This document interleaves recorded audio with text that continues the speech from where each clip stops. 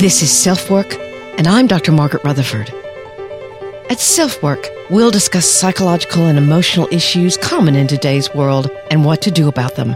I'm Dr. Margaret, and SelfWork is a podcast dedicated to you taking just a few minutes today for your own self-work. Hello and welcome back to SelfWork. I'm Dr. Margaret, and I have a different introduction to make today. Next month is going to sound different here on SelfWork due to the fact that I have to have surgery for a benign tumor. It's a face and neck surgery. So what that means is that I may have some difficulty moving my face and mouth for a while as I heal. I'm more than lucky that the tumor is not malignant. I have a wonderful surgeon, and my amazing family and family of friends have rallied around me. That includes a third kind of family. The incredible family that works with me, Christine Mathias, John Crowley, and Jody Smith. John and Christine are working together to keep SelfWork going smoothly during the time I need to heal, and have had great ideas to make sure you, our listeners, are going to have stimulating, supportive, and caring SelfWork episodes during December. We'll talk more about how that's actually going to happen, but I promise you'll be delighted with the outcome. In fact, I'm excited to listen in to what they've created. So hold on to your hats, my friends. Of course, I'll be eager to return, but I'm not in control of when that'll happen. So I must take time off, have the surgery, have time to heal, and then come back to what I love, talking with all of you. Today, we're going to focus on the question of labels. How does the mental health world attach diagnoses or labels onto people like depression or anxiety or bipolar disorder? And how does what that person is looking for or the lens they're looking through affect what they see? How does their own experience tend to color what a doctor or diagnosing clinician might see? Will they see depression or sadness, normal grief or an abnormal response to loss? And even in our everyday experience, are you and I incorrectly defining everyday stress and upset as mental illness? There are people who think so, and we're going to hear from them. Our listener voicemail is different today, and I was eager to answer her question. She asks if something like a name change after trauma could help with building a sense of confidence. I think that's a great question, especially fit for self-work, because it's all about what you have control over and regaining a sense of empowerment. I guess that statement suggests what my answer is going to be. Let's first hear from one of our great sponsors, Ozark Mountain Medicine, and some of the best CBD products out there. Diagnosed with degenerative disc in my back when I was in my 20s, I've long been a seeker of alternative ways to help reduce inflammation, and I can't believe that the best product I've ever found is produced here in Northwest Arkansas. Ozark Mountain Medicine, located on a small boutique farm in the Ozark Mountains under the careful watch of CBD guru Bill Morgan, is a grassroots operation which produces some of the highest quality CBD available on the market. Unlike marijuana, which contains THC, which is what makes it mood-altering, CBD isn't the same and is legal in all states. Ozark Mountain Medicine's products contain at least 16 varieties of hemp, where other CBD products may use only one. Think of it as a healing gumbo for your joint and muscle aches, and you've got the picture. What's most important to me and to you is that it works. I've been told at least 3 times in my life that I needed to be reassessed for back surgery, and 3 times I've kept walking, getting massages, and for the last 3 years, steadfastly using this product. You can take it orally in tincture form, or calming salves are available, which is what I prefer. The other benefits of taking it include immune support, increased relaxation, reduced anxiety, and improved sleep. So here's their fabulous offer for SelfWork listeners. All you have to do is use this promo link, ozarkmountainmedicine.com/selfwork, and you'll receive 10% off your order. I never suggest a product to you that I haven't used myself, and I reap this one's benefits each and every day. That code again is ozarkmountainmedicine.com/selfwork. Sometimes the best solutions are right under your nose. So try a bit of Ozark Mountain Medicine CBD and see for yourself.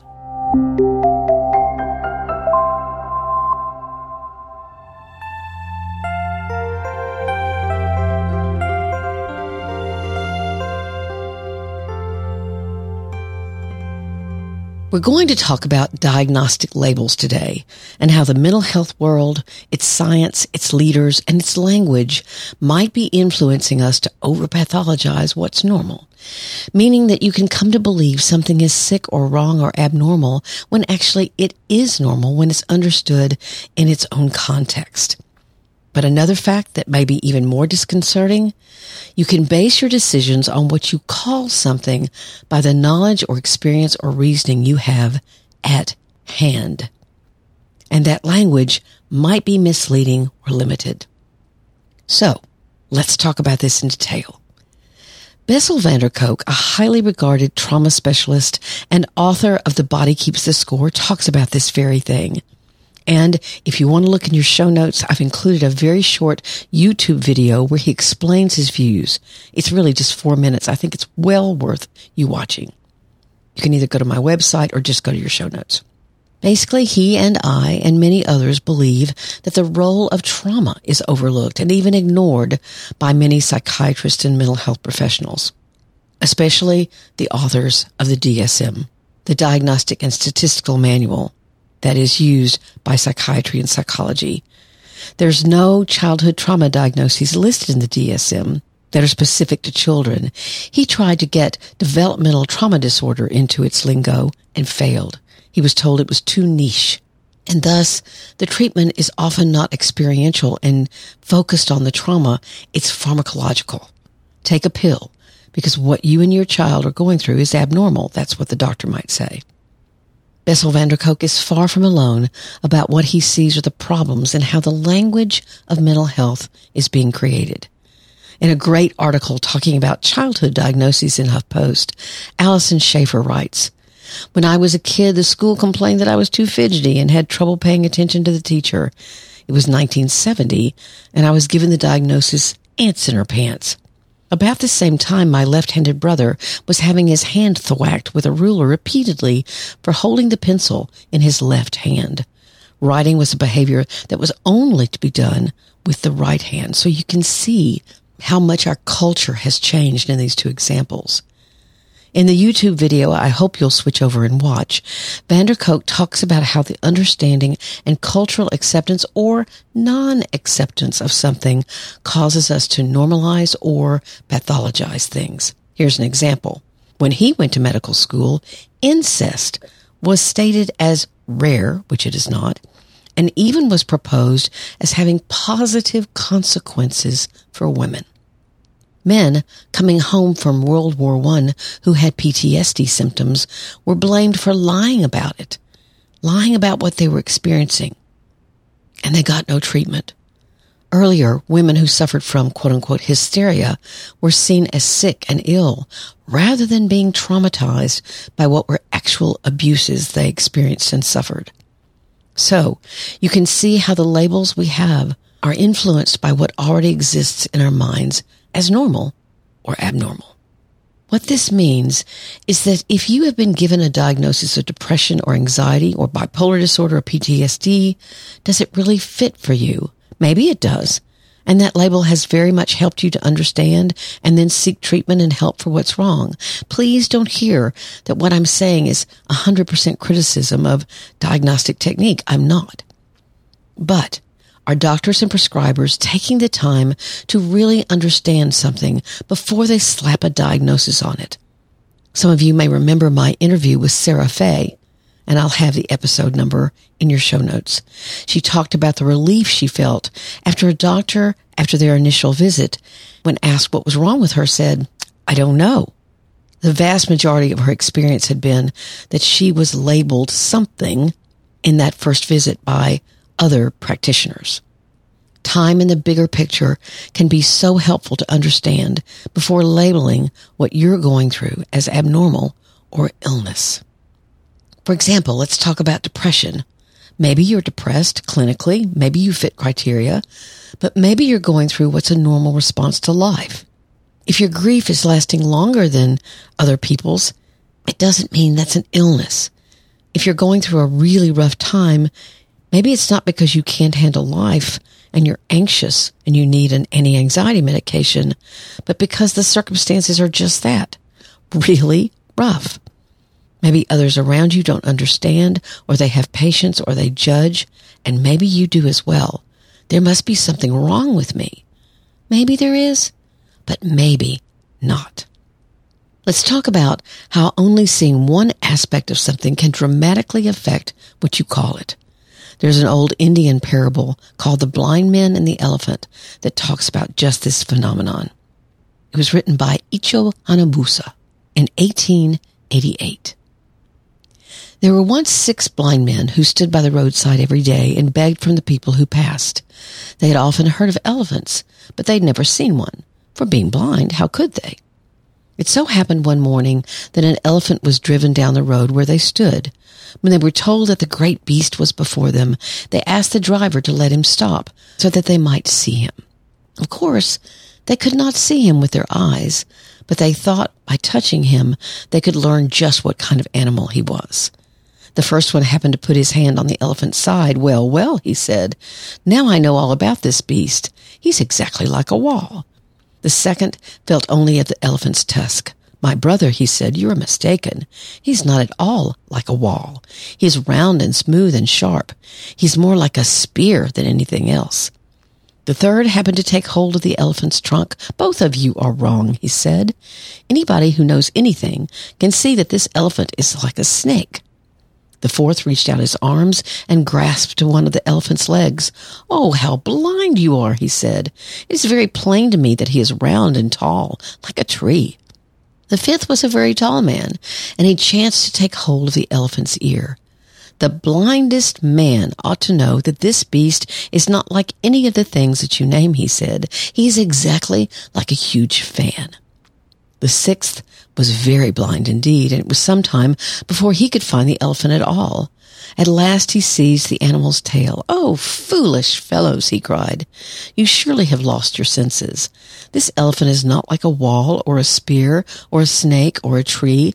Neither is he like a fan. But any man with a particle of sense can see that he is exactly like a rope. Then the elephant moved on, and the 6 blind men sat by the roadside all day and quarreled. Each believed that he knew just how the animal looked, and each called the others hard names because they did not agree with him. People who have eyes sometimes act as foolishly. Now, here's the question I ask myself. How do I know that my own perception isn't overly colored by the labels I have for something, or how I organize and see mental and emotional issues? You'll hear my answer in a minute after we hear from Athletic Greens, or AG1.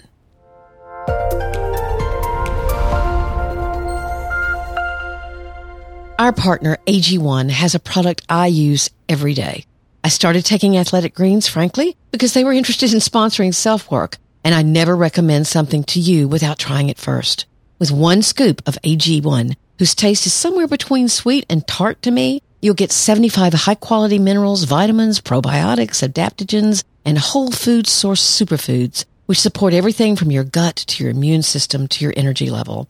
I love it because whether I'm home and about to go out for a walk or traveling and about to spend time with friends and family, I can start my day proactively, knowing I'm doing something for my own self-care. If you're like me, self-care can get lost for sure.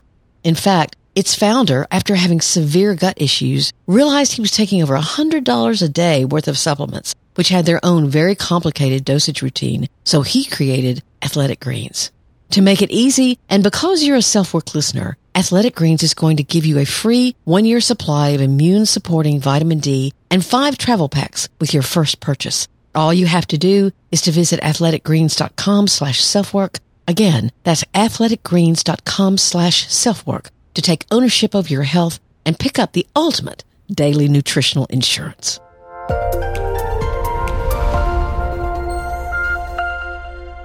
Let's talk about the DSM, for example, which van der Kolk sarcastically calls the Bible of psychiatry. Once again, I'm pointing to Schaefer, who cites these examples of the Diagnostic and Statistical Manual's influence over our thinking about what's normal and what's not. Again, this is not to infer that mental illness doesn't exist. I know it does. But it is about the idea that if you only have certain experience or words to describe something, then that's what you call it. Like the blind men. She says, currently we are in a time in history when the medical model of understanding mental illness has taken precedent. If you are outside the very narrow box of what's deemed to be acceptable or so-called normal, you are labeled abnormal. And she cites these examples. The first edition of the DSM was published in 1952 with 129 pages and 106 diagnoses. The DSM-5 is now 950 pages of roughly 350 diagnoses. Number 2, temper tantrums now meet the criteria for disruptive mood dysregulation. Number 3, grief now meets the criteria for major depression. Number 4, infants can be diagnosed with bipolar disorder. Number 5, there has been a 35-fold increase in children classified as being disabled by mental disorders between 1987 and 2007. Numbers have been increasing ever since. And here's the last one. Alan Francis, the chair of the DSM-5 task force, the psychiatrist that put together the DSM, stepped down and publicly criticized the unethical involvement of the drug companies in the process and warned of a hyperinflation in diagnosis, which has proven to be true. When I read this last fact, I wanted to hear it from the man himself. So here's an interview with Dr. Francis and what he had to say as recently as 2019. This was in the Psychiatric Times. I'm quoting Dr. Francis. I think psychiatry is among the noblest of professions, but I think that it has drifted astray from best practice. It is heartbreaking to me that 600,000 of our most severely ill patients are either in jail or homeless, and that we've done so little to advocate for the community mental health centers and affordable housing that would have freed them from confinement and ended shameless neglect. I fear that too many psychiatrists are now reduced to pill pushing with far too little time to really know their patients well and to apply the rounded biopsychosocial model that is absolutely essential to good care. That means you look at someone's biology, someone's genetics and their physical functioning. You look at their psychological functioning and their social world, the social environment that provides context for them. You look at the person holistically. We also have done far too little to educate the primary care doctors who prescribe 80% of psychiatric meds on the principles of cautious prescribing, proper indications, full consideration of risks, and the value of watchful waiting and tincture of time. I despair the diagnostic inflation that results from a too loose diagnostic system, aggressive drug company marketing, careless assessment, and insurance company pressure to rush to judgment. So what does this look like in real life? I happen to know that in a first session, a therapy session, if I don't give a diagnosis when I hand in my paperwork or my statement to insurance, they won't pay for the session. But what about in medicine? You go to your primary care doc who knows you and wants to help. And so you walk in and say, I've been divorced now 6 months and I still don't feel like myself. I look back and regret so much of what happened. And I feel like I'm no better off now and like a total failure. You know, it might have been the worst mistake of my life. I cry myself to sleep almost every night. And even then I toss and turn. And that doc says, well, maybe we should start you on something. And off you go. Again, don't get me wrong. I've been on medications and they've helped me. I'm not knocking medications in and of themselves. What I am saying is that there can be a rush to them. And those primary docs have looked at the DSM, the Diagnostic and Statistical Manual. They've looked at that definition of depression, and your description of what you're going through fits. Low self-esteem, lack of sleep, depressed mood, and regret. What the CBT people would call catastrophizing. You're saying it may have been the worst mistake of my life. You have emotional, mental, and physical disturbance. So it must be illness or abnormality, right? Maybe it is, but maybe it's not. Maybe they and now you are only seeing the part of the elephant you know. Now let me answer the question I asked before the break. Is my own judgment rooted in what I've experienced or what I know so far? Of course, yes. I've had to watch, for example, since writing the book on perfectly hidden depression and researching it so much that I don't see perfectly hidden depression where it isn't, that I don't stick round people into square diagnostic holes. Addictionologists need to be aware that not everything is an addiction.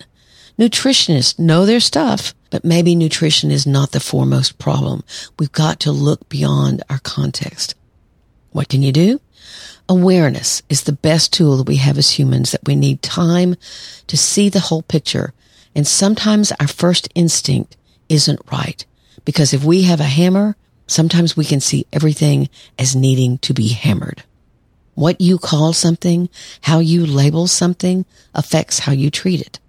So please ask your doctor or clinician to take the time needed to make sure your diagnosis will be helpful and won't be an over or under reaction to what you're experiencing.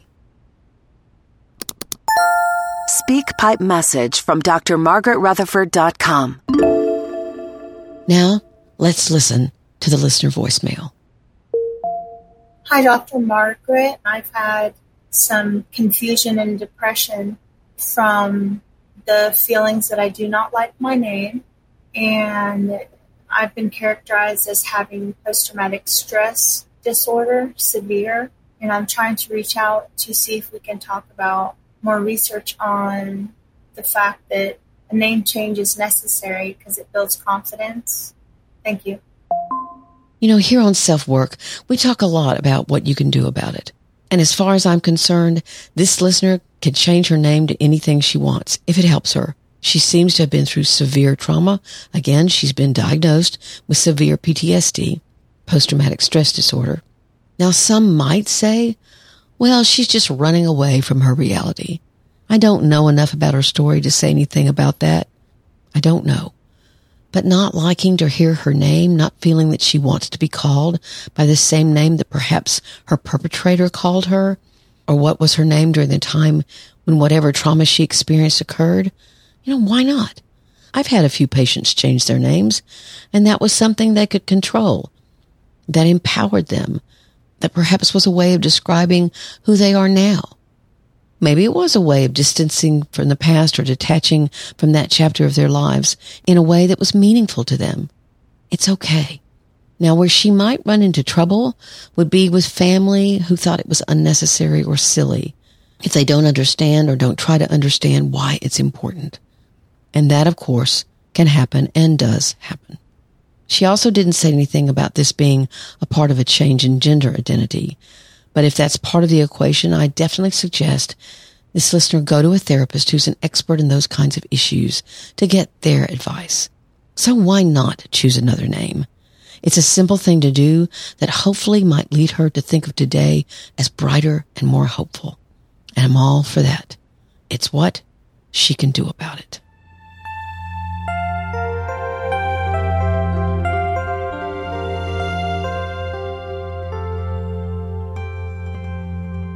I want to thank all of you for being here.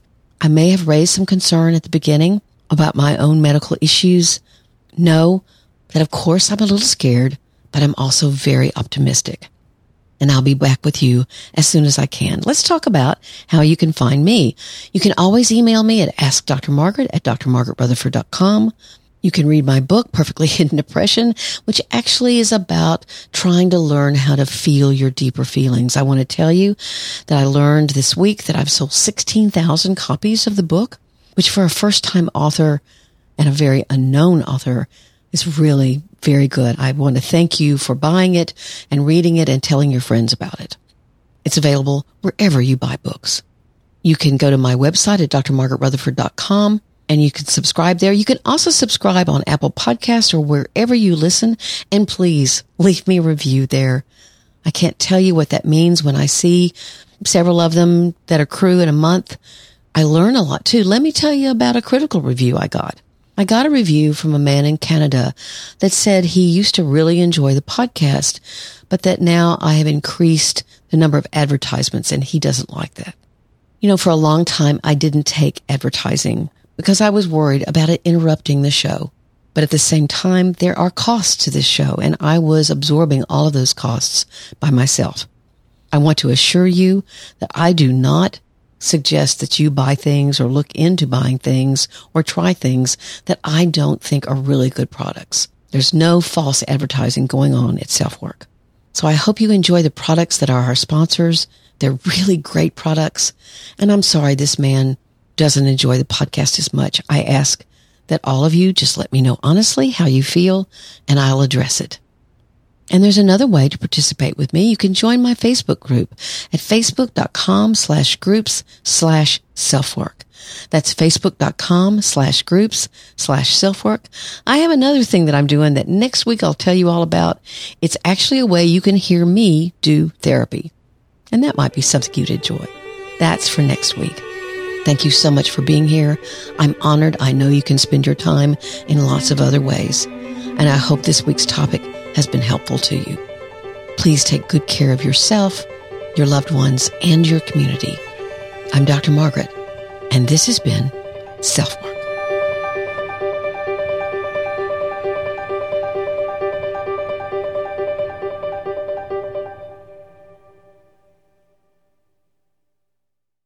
Detaching from that chapter of their lives in a way that was meaningful to them. It's okay.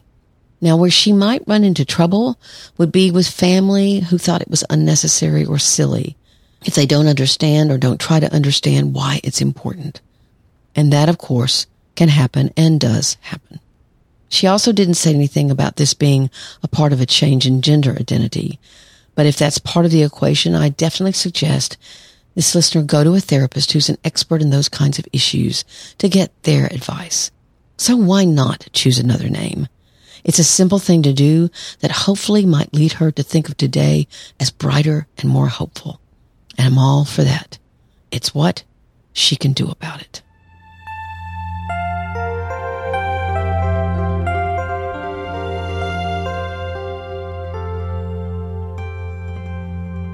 I want to thank all of you for being here. I may have raised some concern at the beginning about my own medical issues. Know that, of course, I'm a little scared, but I'm also very optimistic. And I'll be back with you as soon as I can. Let's talk about how you can find me. You can always email me at askdrmargaret@drmargaretrutherford.com. You can read my book, Perfectly Hidden Depression, which actually is about trying to learn how to feel your deeper feelings. I want to tell you that I learned this week that I've sold 16,000 copies of the book, which for a first-time author and a very unknown author is really very good. I want to thank you for buying it and reading it and telling your friends about it. It's available wherever you buy books. You can go to my website at drmargaretrutherford.com and you can subscribe there. You can also subscribe on Apple Podcasts or wherever you listen. And please leave me a review there. I can't tell you what that means when I see several of them that accrue in a month. I learn a lot too. Let me tell you about a critical review I got. I got a review from a man in Canada that said he used to really enjoy the podcast, but that now I have increased the number of advertisements and he doesn't like that. You know, for a long time, I didn't take advertising because I was worried about it interrupting the show. But at the same time, there are costs to this show, and I was absorbing all of those costs by myself. I want to assure you that I do not suggest that you buy things or look into buying things or try things that I don't think are really good products. There's no false advertising going on at SelfWork. So I hope you enjoy the products that are our sponsors. They're really great products. And I'm sorry this man doesn't enjoy the podcast as much. I ask that all of you just let me know honestly how you feel, and I'll address it. And there's another way to participate with me. You can join my Facebook group at facebook.com/groups/selfwork. That's facebook.com/groups/selfwork. I have another thing that I'm doing that next week I'll tell you all about. It's actually a way you can hear me do therapy. And that might be something you'd enjoy. That's for next week. Thank you so much for being here. I'm honored. I know you can spend your time in lots of other ways. And I hope this week's topic has been helpful to you. Please take good care of yourself, your loved ones, and your community. I'm Dr. Margaret, and this has been SelfWork.